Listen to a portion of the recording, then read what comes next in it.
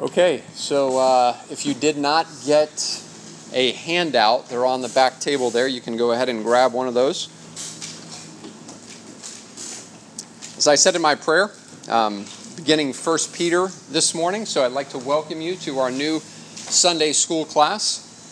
Pastor Rick, Will, Desmond, and I will be co-teaching this class over the next 4 months. That'll carry us through the end of the year. And we're very excited to be able to go through this letter with you as we work through this verse by verse. At the beginning here, I want to think, why 1 Peter? Go a bunch of different ways and a bunch of different topics. And as we've thought through that, one of the things that kind of struck us about this has actually been on our minds for a while. If you're familiar with this letter, you may know that the theme that you see running throughout it is one of persevering joyfully in the midst of suffering for the sake of Christ from an ungodly society. And as the society in which we live becomes increasingly ungodly, the relevance of this letter for us becomes greater and greater.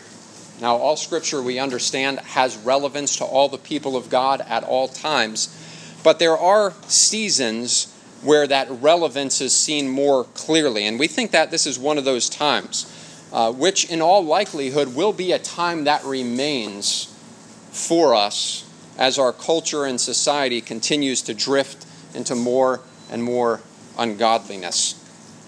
Now, to get a kind of a clearer picture here, or a big picture of 1 Peter, I want to look at several passages. So we're going to start by just kind of reading some chunks out of this letter that I think will really help frame in our minds the point that Peter is seeking to address from the beginning to the end. So I'm going to ask some people to jump in and help me read. The first section that I want to read here is in chapter 1, verses 3 through 7. Okay, chapter 1, 3 through 7. Who'd be willing to read that for us? Thank you. Blessed be the God and Father of our Lord Jesus Christ, who according to his abundant mercy has begotten us again to a living hope through the resurrection of Jesus Christ from the dead, to an inheritance incorruptible and undefiled, that it does not fade away, reserved in heaven for you, who are kept by the power of God through faith for salvation, ready to be revealed at the last time. In this you greatly rejoice, though now for a little while, when need be, you've been grieved by various trials, that the genuineness of your faith, being much more precious than gold that perishes, though it is tested by fire, may be found to praise, honor, and glory at the revelation of Jesus Christ. Okay. Next section I want to look at is chapter 2, verses 18 through 23. Who could read that for us? Okay, Jay, thanks. Servants, be subject to your masters with all respect, not only to the good and gentle, but also to the unjust. For this is a gracious thing, and, mindful of God, one endures sorrows while suffering unjustly. For what credit is it if, when you sin, you are beaten for it, you endure? But if when you do good and suffer for it, you endure, this is a gracious thing in the sight of God. But to this you have been called, because Christ also suffered for you, leaving an example, so that you may follow in his footsteps. He committed no sin, neither was deceit found in his mouth. When he was reviled, he did not revile in return. When suffered, he did not threaten, but continued entrusting himself to him who judges justly. Okay, good. All right, next section I want to look at is chapter 3, verses 13 through 17. Sabrina, thank you.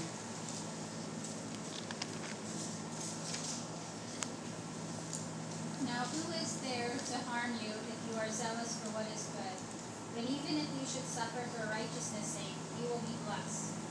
Have no fear of them, nor be troubled. But in your hearts honor Christ the Lord as holy, always being prepared to make a defense to anyone who asks you for a reason for the hope that is in you. Yet do it with gentleness and respect, having a good conscience, so that when you are slandered, those who revile your good behavior in Christ may be put to shame. For it is better to suffer for doing good, if that should be God's will, than for doing evil. Okay, very good. All right, chapter 4, verses 1 through 5. You can read that for us. Lloyd, thanks. Since, therefore, Christ suffered in the flesh, arm yourself with the same way of thinking. For whoever has suffered in the flesh has ceased from sin, so as to live for the rest of the time in the flesh, no longer for human passions, but for the will of God. For the time that is past suffices for doing what the Gentiles want to do, living in sensuality, passions, drunkenness, orgies, drinking parties, and lawless idolatry. With respect to this, they are surprised when you do not join them in the same flood of debauchery, and they malign you, but they will give an account to him who is ready to judge the living and the dead. Okay, and then chapter 4, verses 12 through 19. Scott, you want to read that? Yeah. Thanks. Beloved, do not be surprised at the fiery trial when it comes upon you to test you, as though something strange were happening to you. But rejoice insofar as you share Christ's sufferings, that you may also rejoice and be glad when his glory is revealed. If you are insulted for the name of Christ, you are blessed, because the Spirit of glory and of God rests upon you. But let none of you suffer as a murderer, or a thief, or an evildoer, or as a meddler. Yet if anyone suffers as a Christian, let him not be ashamed, but let him glorify God in that name. For it is time for judgment to begin at the household of God. And if it begins with us, what will be the outcome for those who do not obey the gospel of God? And if the righteous is scarcely saved, what will become of the ungodly and the sinner? Therefore, let those who suffer according to God's will entrust their souls to a faithful Creator, hold them good. Okay, and then the last section, I'll go ahead and read it. Chapter 5, verses 8 through 10 says, Be sober-minded, be watchful. Your adversary, the devil, prowls around like a roaring lion seeking someone to devour. Resist him, firm in your faith, knowing that the same kinds of suffering are being experienced by your brotherhood throughout the world. And after you have suffered a little while, the God of all grace, who has called you to his eternal glory in Christ, will himself restore, confirm, strengthen, and establish you. So, there's kind of a big picture, chunks of the letter as you read throughout. Somebody tell me, what theme do you see running throughout all of those passages that we just read? Suffering in a godless generation. That's it, right? Suffering in a godless generation. Suffering as a Christian. And then also, how to think about that. How should we think about suffering as believers? And how to respond to that suffering that we are enduring. And that's a very pertinent issue for all the people of God. Right? I'm reminded of what Paul told Timothy, 2 Timothy 3:12 up here. All who desire to live a godly life in Christ Jesus will be persecuted. Okay? So you live godly in an ungodly society, that persecution is going to manifest itself in some way towards you.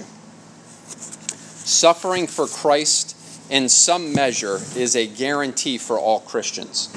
So we want to know how we should think now before more suffering comes, how we're to think when we are experiencing suffering, and what a godly response is to suffering for the sake of Christ.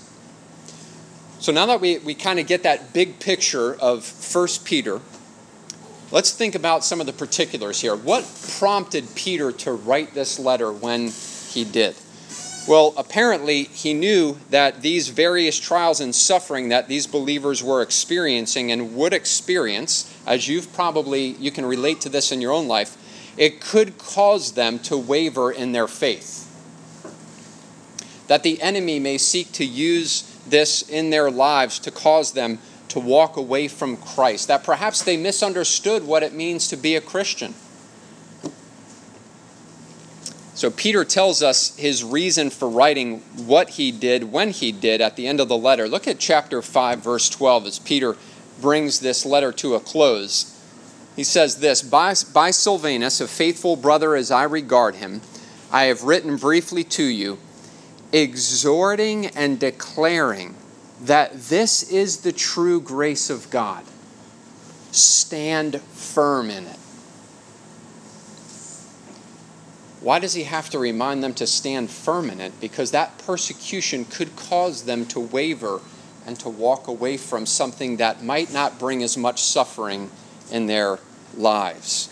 So Peter wants to remind these brothers and sisters that this is what it looks like to be a recipient of the grace of God, and that they must stand firm in this grace that they have received no matter the cost. Whatever the cost is here, it will be shown to be just a blip on the radar screen of glory that we're about to enter into. And it's going to work to that end. Somehow going to enhance the glory that we're going to walk into on that day. So he really seeks to comfort and assure them that being a recipient of God's grace often at times means, and in various ways, being at odds with this world as they continue to walk in the other direction. So with that kind of just that brief introduction there, I want to look this morning at these first two verses in 1 Peter chapter 1. So let's go ahead and read verses 1 and 2 in 1 Peter 1. Scripture says this, Peter, an apostle of Jesus Christ, to those who are elect exiles of the dispersion in Pontus, Galatia, Cappadocia, Asia, and Bithynia, according to the foreknowledge of God the Father and the sanctification of the Spirit, for obedience to Jesus Christ and for sprinkling with his blood. May grace and peace be multiplied to you. Now, that is a theologically rich salutation, right? It's just like, hey guys, this is Peter. Let me tell you what's going on and how you should respond. I mean, just this thing is packed with just glorious truths. So I want to just kind of start working through that. I tried to kind of break that down for you there on your notes so that you could kind of take some notes in each section that we look at there. Okay? So starting right here with the first word, Peter. I want to say a ton about this, but we're probably familiar with Peter as one of the original 12 apostles that Jesus chose to be with him in his ministry while he was physically present here on this earth. I want you to see also how Peter describes himself. Look at chapter 5, verse 1, where Peter says this, So I exhort the elders among you as a fellow elder, and then notice this, and a witness of the sufferings of Christ, as well as a partaker in the glory that's going to be revealed. You see this aspect that Peter brings out, that he was a witness to the sufferings of Christ. So here we're listening to a man who walked with Jesus in his ministry and saw firsthand the sufferings that Jesus endured. That's going to take on great significance as we move through this letter together. You've probably seen that in some of the sections that we read where there's a pointing back to Jesus Christ and what he suffered on behalf of his people and how that's the path that we have been given as well.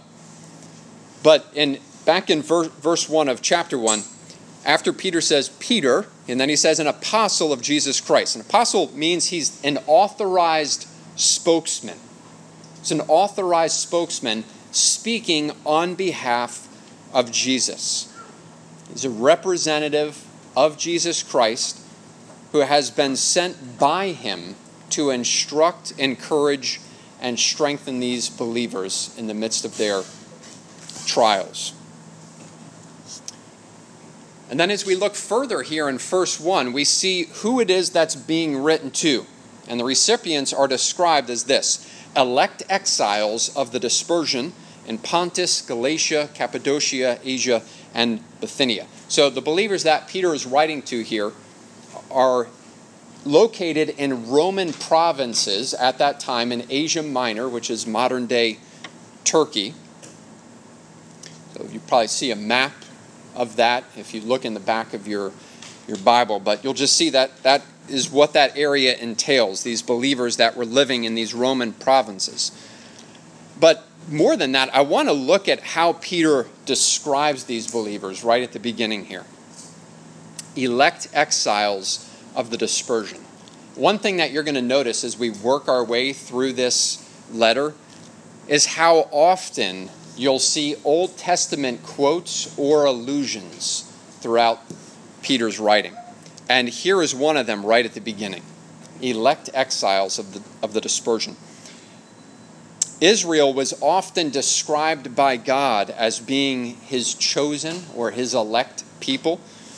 And they were a people who were dispersed, who were scattered from their homeland due to their sin. And this term dispersion was used to refer to the Jewish population living outside of Israel since the Babylonian exile. So the question that we want to ask here is, okay, is Peter using this phrase, elect exiles of the dispersion, here to literally refer only to Jewish converts who have been displaced? Or is he using this term metaphorically in a broader context to describe who the people of God are, both believing Jews and Gentiles, and how they are living in this world? And I would say that the better understanding of this is the latter of these two, that Peter has in mind the true people of God, which is all believers in Jesus Christ, both Jew and Gentile, and he's describing their status in this world. A couple of things bring me to that conclusion there. First, I want you to see how Peter begins the letter and how he ends it. So he starts with this language, elect exiles of the dispersion. And then look how he ends it here in chapter 5, verse 13. He says this: she who is at Babylon, who is likewise chosen, sends you greetings, and so does Mark, my son. Does Peter literally mean Babylon, as in the ancient city of Babylon that we see back in the Old Testament? The answer to that is no, because that city no longer existed. It was in ruins at that point here. What you see Peter doing is he's drawing upon the Old Testament tradition and usage where Babylon represents those opposed to God and his people. When you get into the book of Revelation in chapters 17 and 18, you hear the same language being used. Babylon the Great has fallen. Right? Babylon was the center of opposition to God's people in the latter part of the Old Testament. And I want you to see this with me. Look with me at Isaiah chapter 13. Isaiah chapter 13.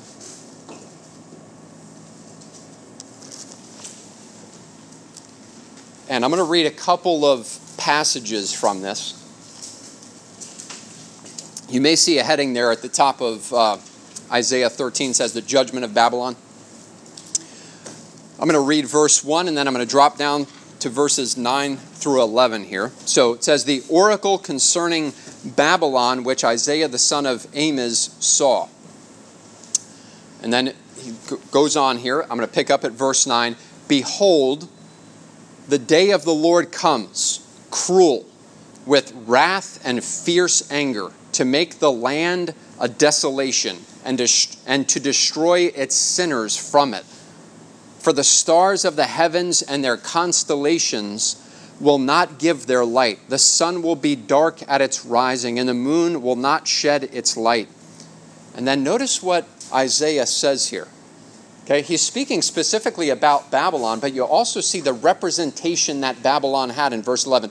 I will punish the world for its evil, and the wicked for their iniquity. I will put an end to the pomp of the arrogant, and lay low the pompous pride of the ruthless. Now go over with me to chapter 14, starting in verse 3, and you might see a subtitle there. It's where it says, Israel's remnant taunts Babylon. I'm going to read that section there, starting at verse 3 through verse 11. When the Lord has given you rest from your pain and turmoil and the hard service with which you were made to serve, you will take up this taunt against the king of Babylon. Notice how Babylon is described here. How the oppressor has ceased. The insolent fury ceased. The Lord has broken the staff of the wicked, the scepter of rulers, that struck the peoples in wrath with unceasing blows, that ruled the nations in anger with unrelenting persecution. The whole earth is at rest and quiet. That just speaks to the domination that Babylon had at that time. The whole earth is at rest and quiet. They break forth into singing. The cypresses rejoice at you, the cedars of Lebanon, saying, since you were laid low, no woodcutter comes up against us. Sheol beneath is stirred up to meet you when you come. It rouses the shades to greet you. All who were leaders, and then notice this, of the earth. And it raises from their thrones all who were kings of the nations. All of them will answer and say to you, you too have become as weak as we. You have become like us. Your pomp is brought down to Sheol. The sound of your harps. Maggots are laid as a bed beneath you, and worms are your covers. Wow. That you go into Revelation chapter 17 and 18, and you're going to hear a very similar description to how Babylon is described there. So it's a real city that really oppressed the people of God in the Old Testament, but as it works its way throughout the New Testament, it's used as a picture of all opposition to God. Now, think about Peter's time. Peter's writing this letter from Rome. What was the center of opposition to the people of God during the time of Peter? Rome. Okay? So Peter, when he goes to the end of his letter and says, she who is at Babylon greets you, he's not speaking literally of that city. He's speaking of Rome. Rome was the world dominating force at that time, oppressing the people of God. Peter's writing to believers who are in Roman provinces, who are under that oppression. Now, that oppression manifested itself in different ways as you work your way throughout church history. During this time, that oppression was not full scale against all Christians. There were pockets of persecution that were breaking out against Christians. Nero was in power at that time. If you're familiar with Nero, you know he was pretty ruthless. And there would come a time where it was more of a worldwide persecution against Christians. But it wasn't so during this time.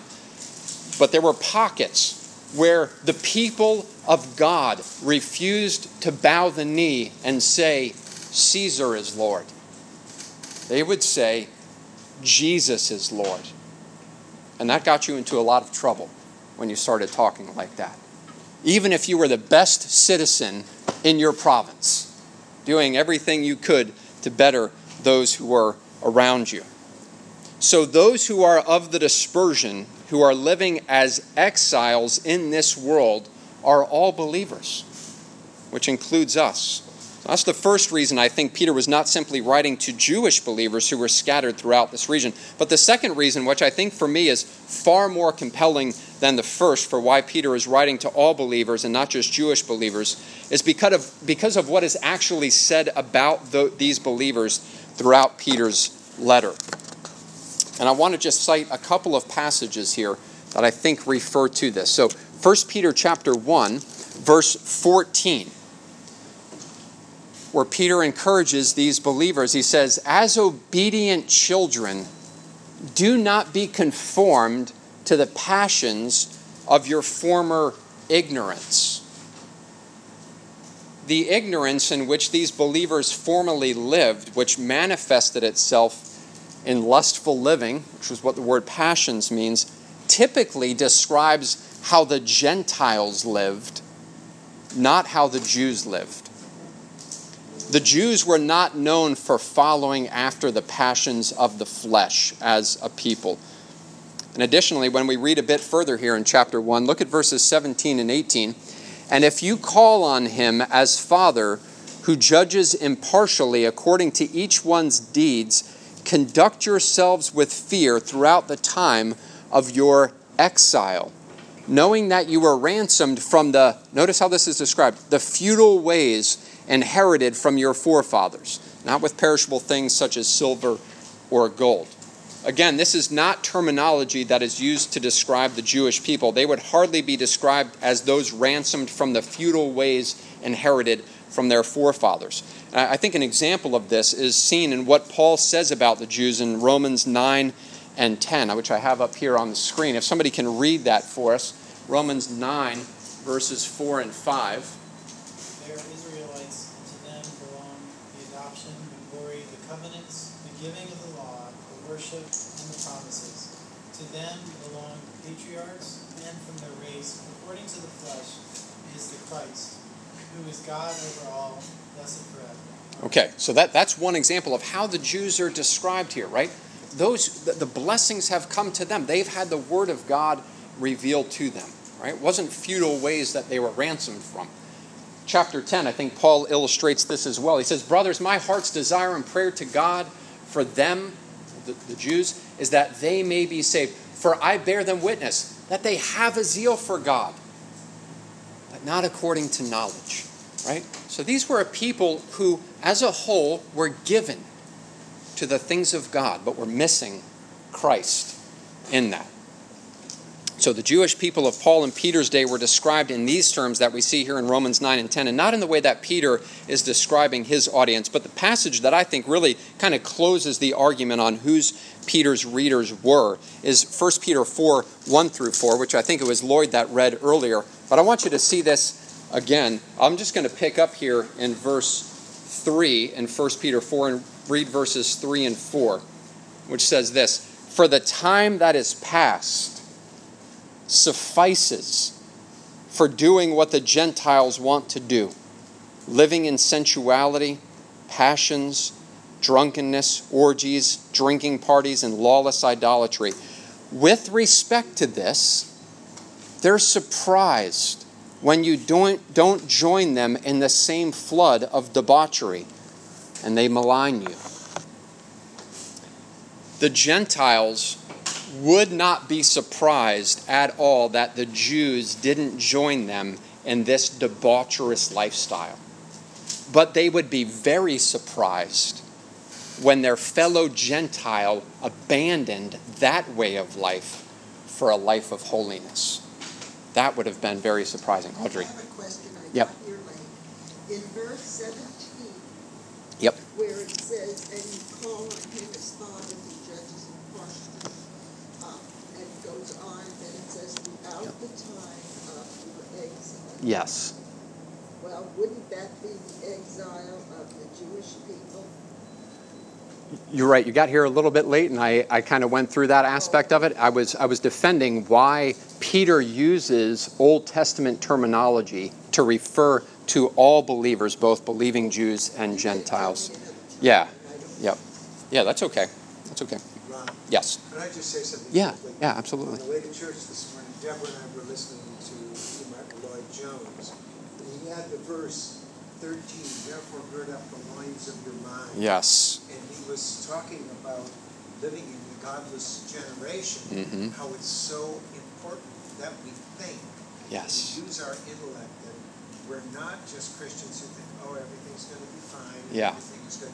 We have to use our minds. Amen. And it just goes right back exactly to everything we teach. Yeah. Amen. Amen. I'm going to listen to that. Thank you for bringing that up. Great. Yeah, amen. So for me, I think it's clear that the elect exiles are those who have had their citizenship transferred from this world to the next, from earth to heaven. So they're to live here as those who make it clear that they don't belong here, but belong to another world, the world that is to come. They're foreigners here. And I think Peter illustrates this idea very clearly in chapter 2, verse 11, when he says this, beloved, I urge you as sojourners and exiles to abstain from the passions of the flesh which wage war against your soul. Okay? This status that we have been given now as believers, we're exiles here on this earth, right? Our citizenship is in heaven, and from it we await a Savior. So I think that helps me to think through who the recipients of this letter are, both believing Jews and Gentiles. Also, the regions that are being written to are predominantly Gentiles. So I think that's another persuasive argument as well. So you'll notice in verse 2, as we move on here in chapter 1, you have these three prepositional phrases that Peter uses. According to the foreknowledge of God the Father, in the sanctification of the Spirit, and for obedience to Jesus Christ and for sprinkling with his blood, which I think is one preposition kind of broken up into what can seem like two, but I think they go together, and I'll explain why when we get to that section. You can see that aspect when you read through this. You want to keep all of those points connected. They're elect exiles according to the foreknowledge of God Father. They're elect exiles in the sanctification of the Spirit. They're elect exiles for obedience to Jesus Christ and for sprinkling with his blood. Now, why is Peter inspired to include all of this here? Right? When I read through the scriptures and I think through, that was a lot to say in a salutation. Just to kind of get the ball rolling here, right? Why? If you just read it, let's just say it says, Peter, an apostle of Jesus Christ, to those who are elect exiles of the dispersion in Pontus, Galatia, Cappadocia, Asia, and Bithynia, may grace and peace be multiplied to you. Would you feel like anything was missing from that? No. Just read that and be like, no, it's a sound salutation. It's a nice greeting to him. But he just packs in these three prepositional phrases which are loaded with theological truth. Why does he do that? Well, only God knows, and I'm not God. So that's not my answer. But I'm going to take a crack at it. I think he does this because of the condition that these believers are facing. Remembering that these believers are suffering for the sake of Christ and need to be encouraged helps me at least to understand why. That God wants to build this foundation of encouragement and assurance underneath these believers right away. So I want to take these prepositional phrases one by one and work through those. First, we see that they are elect exiles according to the foreknowledge of God the Father. Now, the word that needs greatest explanation, I think, in this phrase, in order for this phrase to be properly understood, is foreknowledge. That word foreknowledge carries with it this intimate covenantal language. And we can see this when we look at how the root word, which is knowledge in the Greek, gnosis, is used in various places in Scripture. And I'm going to just throw a few of these up here for you that you can check out. Genesis 4:1. Now, Adam knew Eve, his wife, and she conceived and bore Cain. Okay? So that knowing there means more than just a simple, I know my wife. Okay? Because we see what the result is. She conceives and brings forth Cain. So there's this intimate covenantal language that's associated with this word knew. You're going to see this as we go throughout the rest of these as well. Amos 3, verses 1 and 2. Can somebody read that for us? Hear this word that the Lord has spoken against you, O people of Israel, against the whole family that I brought up out of the land of Egypt. You only have I known of all the families of the earth. Okay.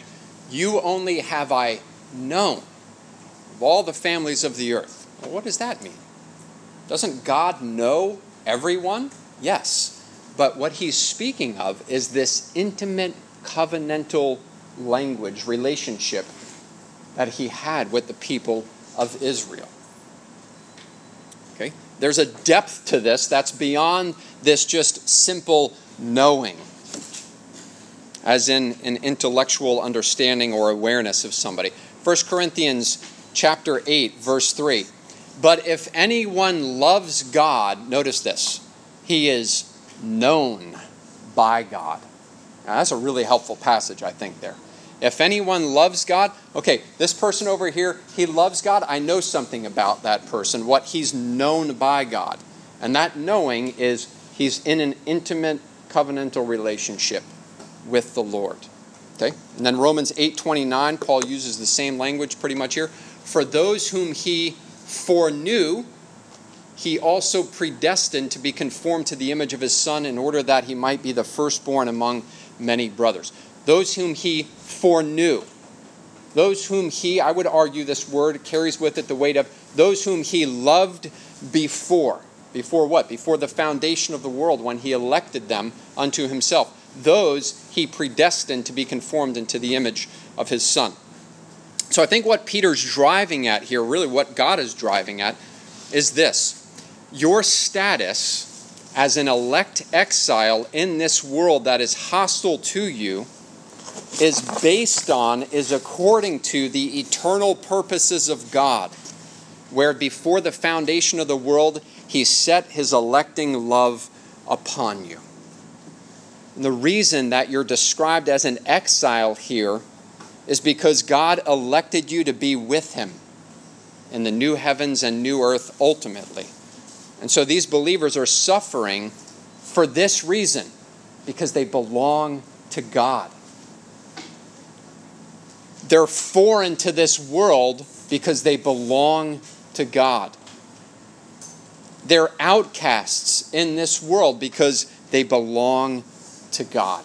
And what a great encouragement that would be to hear right at the beginning. You're elect exiles according to the foreknowledge of God the Father. This isn't God just intervening right now in this moment in time and saying, uh-oh, my people are in trouble, I better do something. This was planned before everything got started. You're kept, you're secure in Christ. I've chosen you before the foundation of the world. You're considered an exile here because of my doing. All of this was planned by God before any of this began. So I think that's a massive encouragement as Peter gets his letter started to these believers. And then this second phrase that he used to describe these believers and us, that we are elect exiles in the sanctification of the Spirit. So notice the order here of these first two prepositional phrases, right? God the Father chose us, he elected us in love before the foundation of the world to be his own.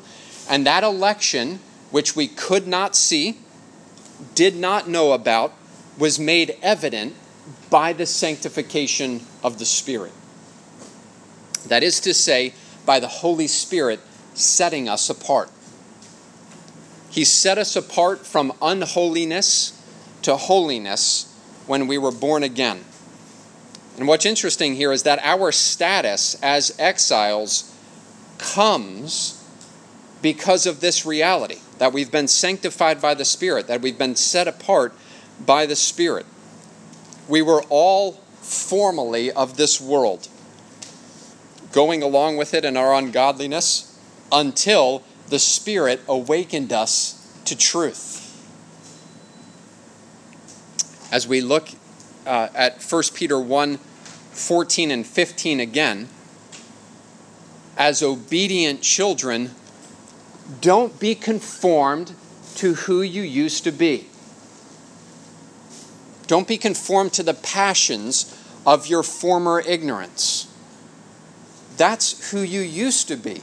You used to walk in ungodliness. You used to walk in an unholy way. And then verse 15, but as he who called you is holy, you also be holy in all your conduct. Right? So that used to describe who you were. It doesn't describe you anymore. And then chapter 4, verses 3 and 4, I won't read that again since we've already read it a couple times, but it speaks to that same end. This is what you used to do.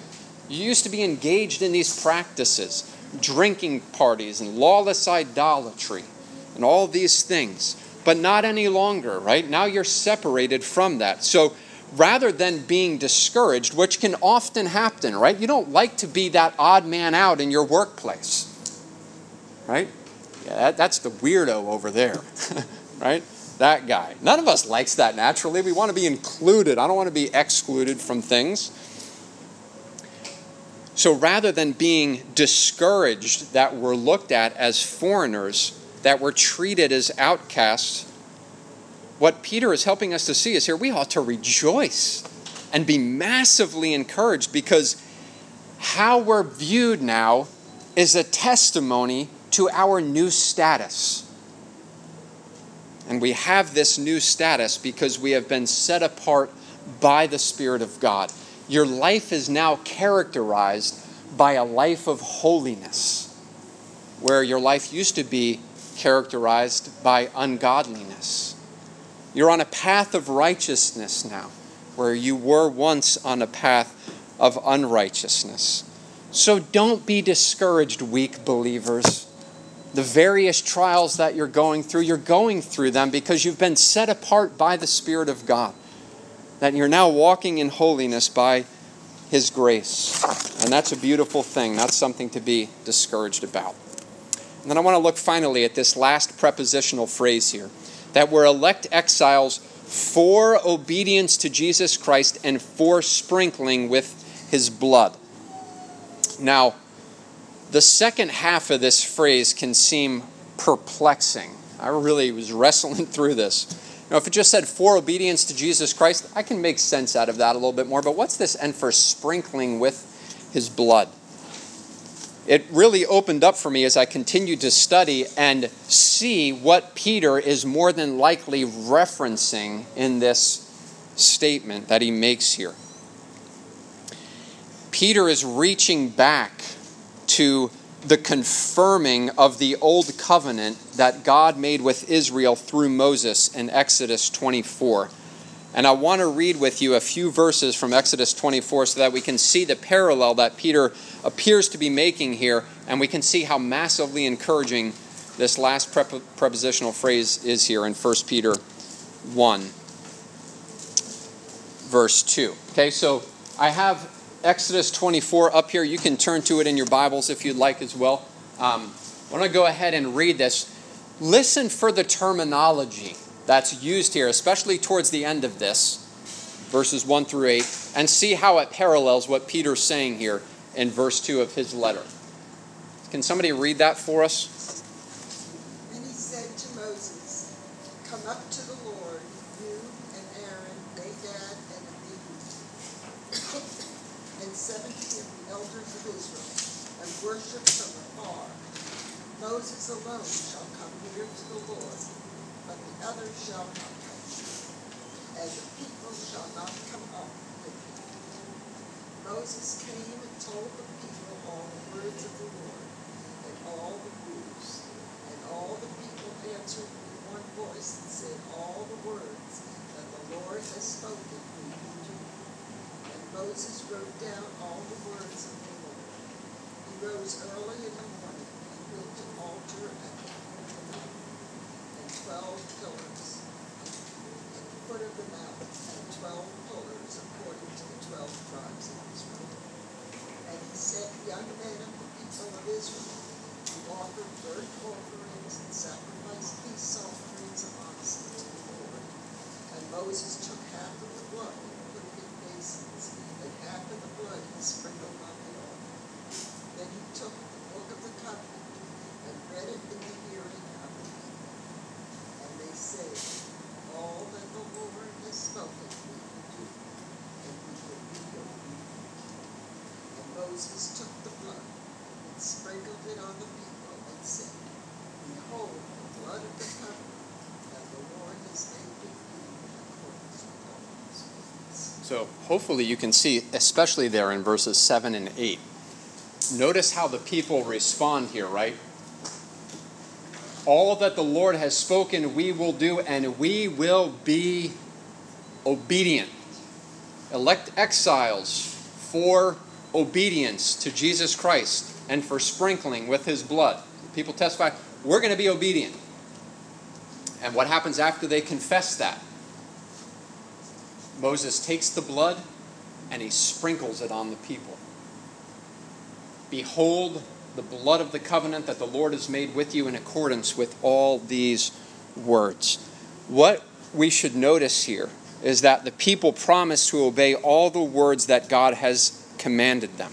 And as they respond to that, God seals the covenant by having Moses sprinkle half of the blood from the sacrifice on the altar which was God's affirmation that he will uphold his part of the covenant. And the other half, he has Moses sprinkle on the people, which was done after the people affirmed that they would be obedient. So this is a typical covenantal ceremony.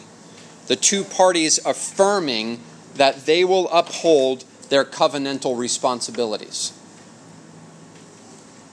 Now, we know that Israel did not and could not fulfill the responsibility that they had promised. They didn't keep all the words that the Lord had spoken in the Old Covenant, and we see from the Old Testament how disastrous the consequences of their disobedience was.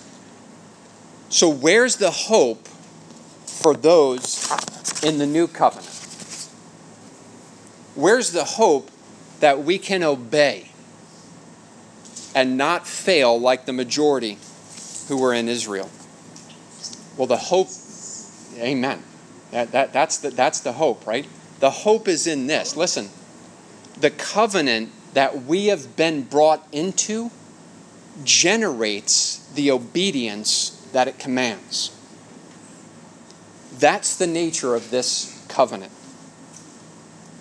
You were elected for obedience to Jesus Christ. That same Spirit that set you apart from being unholy to being holy when he regenerated you is the same Spirit that causes you to walk in obedience to Jesus Christ. First by obeying the command to repent and believe, and then from there continuing to walk in gospel obedience to Jesus. But what about when we fail to obey? Will we incur the wrath of God like many in Israel did for their disobedience? And the answer to that is no. But why? Because in this covenant, as Audrey was saying, Christ has already bore the wrath of God for every last sin you have committed and will commit. To be sprinkled with his blood means the wrath of God that each of us deserved has been satisfied in Christ. Having been brought into this covenant by grace, we stay in it by grace. Which is why Peter says at the end of his letter, this is the true grace of God. Stand firm in it. You can't go anywhere else. Anywhere else leads to judgment if you walk away from this. And listen, how encouraging these first words are that Peter's inspired as the salutation to this glorious letter. He's going to lay out some commands for them. Here's what you ought to do, and here's the hope that you have. The same Spirit that regenerated you is the one that will cause you to walk in this. And when you see the nature of the new covenant that we read in Jeremiah 31, Ezekiel 36, and you see this aspect that God makes us alive and he causes us to walk in his rules and to be careful to obey his commands. So he just brings this massive encouragement as he lays out these three prepositional phrases here to these believers. And just, think about the inexhaustibility of the Word of God. You just get this one sentence, and it is packed with meaning and encouragement and hope that God is for us and not against us. And what that means when you think about the persecution you endure for the sake of Christ and how that can discourage you and cause you to be fearful. God just comes alongside you and just bolsters your faith with these glorious promises that he has given.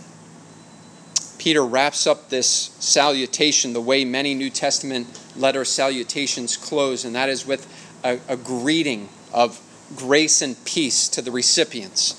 May grace and peace be multiplied to you. And we shouldn't pass over that statement too quickly lest we miss the blessing that God intends us to derive from it. It's essentially a prayer asking God that his grace be given mightily to these saints and that his peace would guard them in the midst of their adversity. It really echoes, I think, what Jesus told his disciples in John 16:33. As Jesus is concluding his time here on earth with his disciples, he said, I have said these things to you, that in me you may have peace. In this world, you'll have tribulation. Right? The readers of the recipients of this letter that Peter wrote understood that very well. And Jesus says, but take heart, I've overcome the world. There's a peace that passes all understanding in the midst of every conflict that you endure for the sake of Christ, and it comes by means of grace. So with that introduction, I pray that our hearts would be positioned now to get into the meat of this letter, as if that wasn't meaty enough, just the salutation here. And that we would hear further what God has done for us in Christ and how we ought to live in a world that is hostile to us, which Desmond, Lord willing, will begin to unpack next Sunday. Amen. All right. Any thoughts here as we wrap this up? Norm. So as we can see storms of persecution on the horizon, especially when it comes to the LGBTQ, whatever agenda. Yeah. It's not just that we're studying this letter as it was then. That's right. But it's an image of what's coming to us. That's right. As we enjoy the liberty that we have right now. Yep. Just like we talked over at Pastor Jack, I think it was last week, that there's going to be days where we probably won't be able to be in this building. It's going to be in homes. Right. It's very encouraging, and I like the way you explain the prepositions. That it is highly encouraging. So Yeah. when we get agitated and in turmoil because of whatever happens, simultaneously Yeah. you have the joy, the peace. Yeah. You just shrug it off and go, okay, that's Yeah. okay because according to the book, I'm in good hands. Right, exactly. Yeah. And I'll tell you, it was really hard actually to stop at verse 2. I just wanted to launch into verse 3 because it just, well, I won't. Let me just stop. Okay, let me stop. Because it's just, oh man, you just take off. We've already taken off, but now you're just way up in grace and, man, the greatness of God and His keeping of His people. So let me stop there. Also, I'm going to start teaching that lesson as well. Okay. You're going to teach like Pastor Jack teaches, 2 verses a week. That's right, exactly. Yeah. Well, we've tried to. We have more of a time schedule, so we're kind of forced to get through this letter in the next 4 months. But it'll be good. We're going to give it sufficient time, and as Norm said, we just pray it's going to be such a great encouragement for us as we all are dealing with suffering and persecution for Christ on some level, and if we're not, we will be. So that's encouraging. I like, the way that described the sprinkling with His blood. Yes. Because I mentioned I've studied Hebrews on that, and just how the confidence is that it's not the blood of bulls and goats, it's not the temporal thing, it's the eternal, once for all, done, finished. So I don't have to look at myself, I look at Him. Yes. So. Amen. It's very encouraging. Amen. Good. All right. Well, let me pray for us, and we'll head into the sanctuary. Father, thank you for this time together to just begin to open this letter and just to see the glory and the encouragement, the strength, the edification that you would have us to derive from this, Lord. So much that we need to learn and apply in our lives, Father. Thankful for your patience with us, your kindness to us, Lord, and all of our weakness and our straying. And thank you for your word that is a lamp unto our feet and a light unto our path that guides us and directs us and helps us to walk in a manner that is honoring to you, empowered by your Holy Spirit so that you get all the glory for all that is accomplished in us and through us, Lord. So I just pray that you set our hearts now, and even as we go into the sanctuary this morning, Lord, give us attentiveness. Help us to hear the word of God. Let us be at the ready. Guard our hearts from distractions, Lord, and all the things that are going on in each of our lives, Lord, and how easily we can be distracted by random thoughts that come and miss glorious truths that you intend for us to have. So please help us. We pray. We're weak, we're needy, and we plead for grace that you would help for your glory and for our good. In Jesus' name, amen.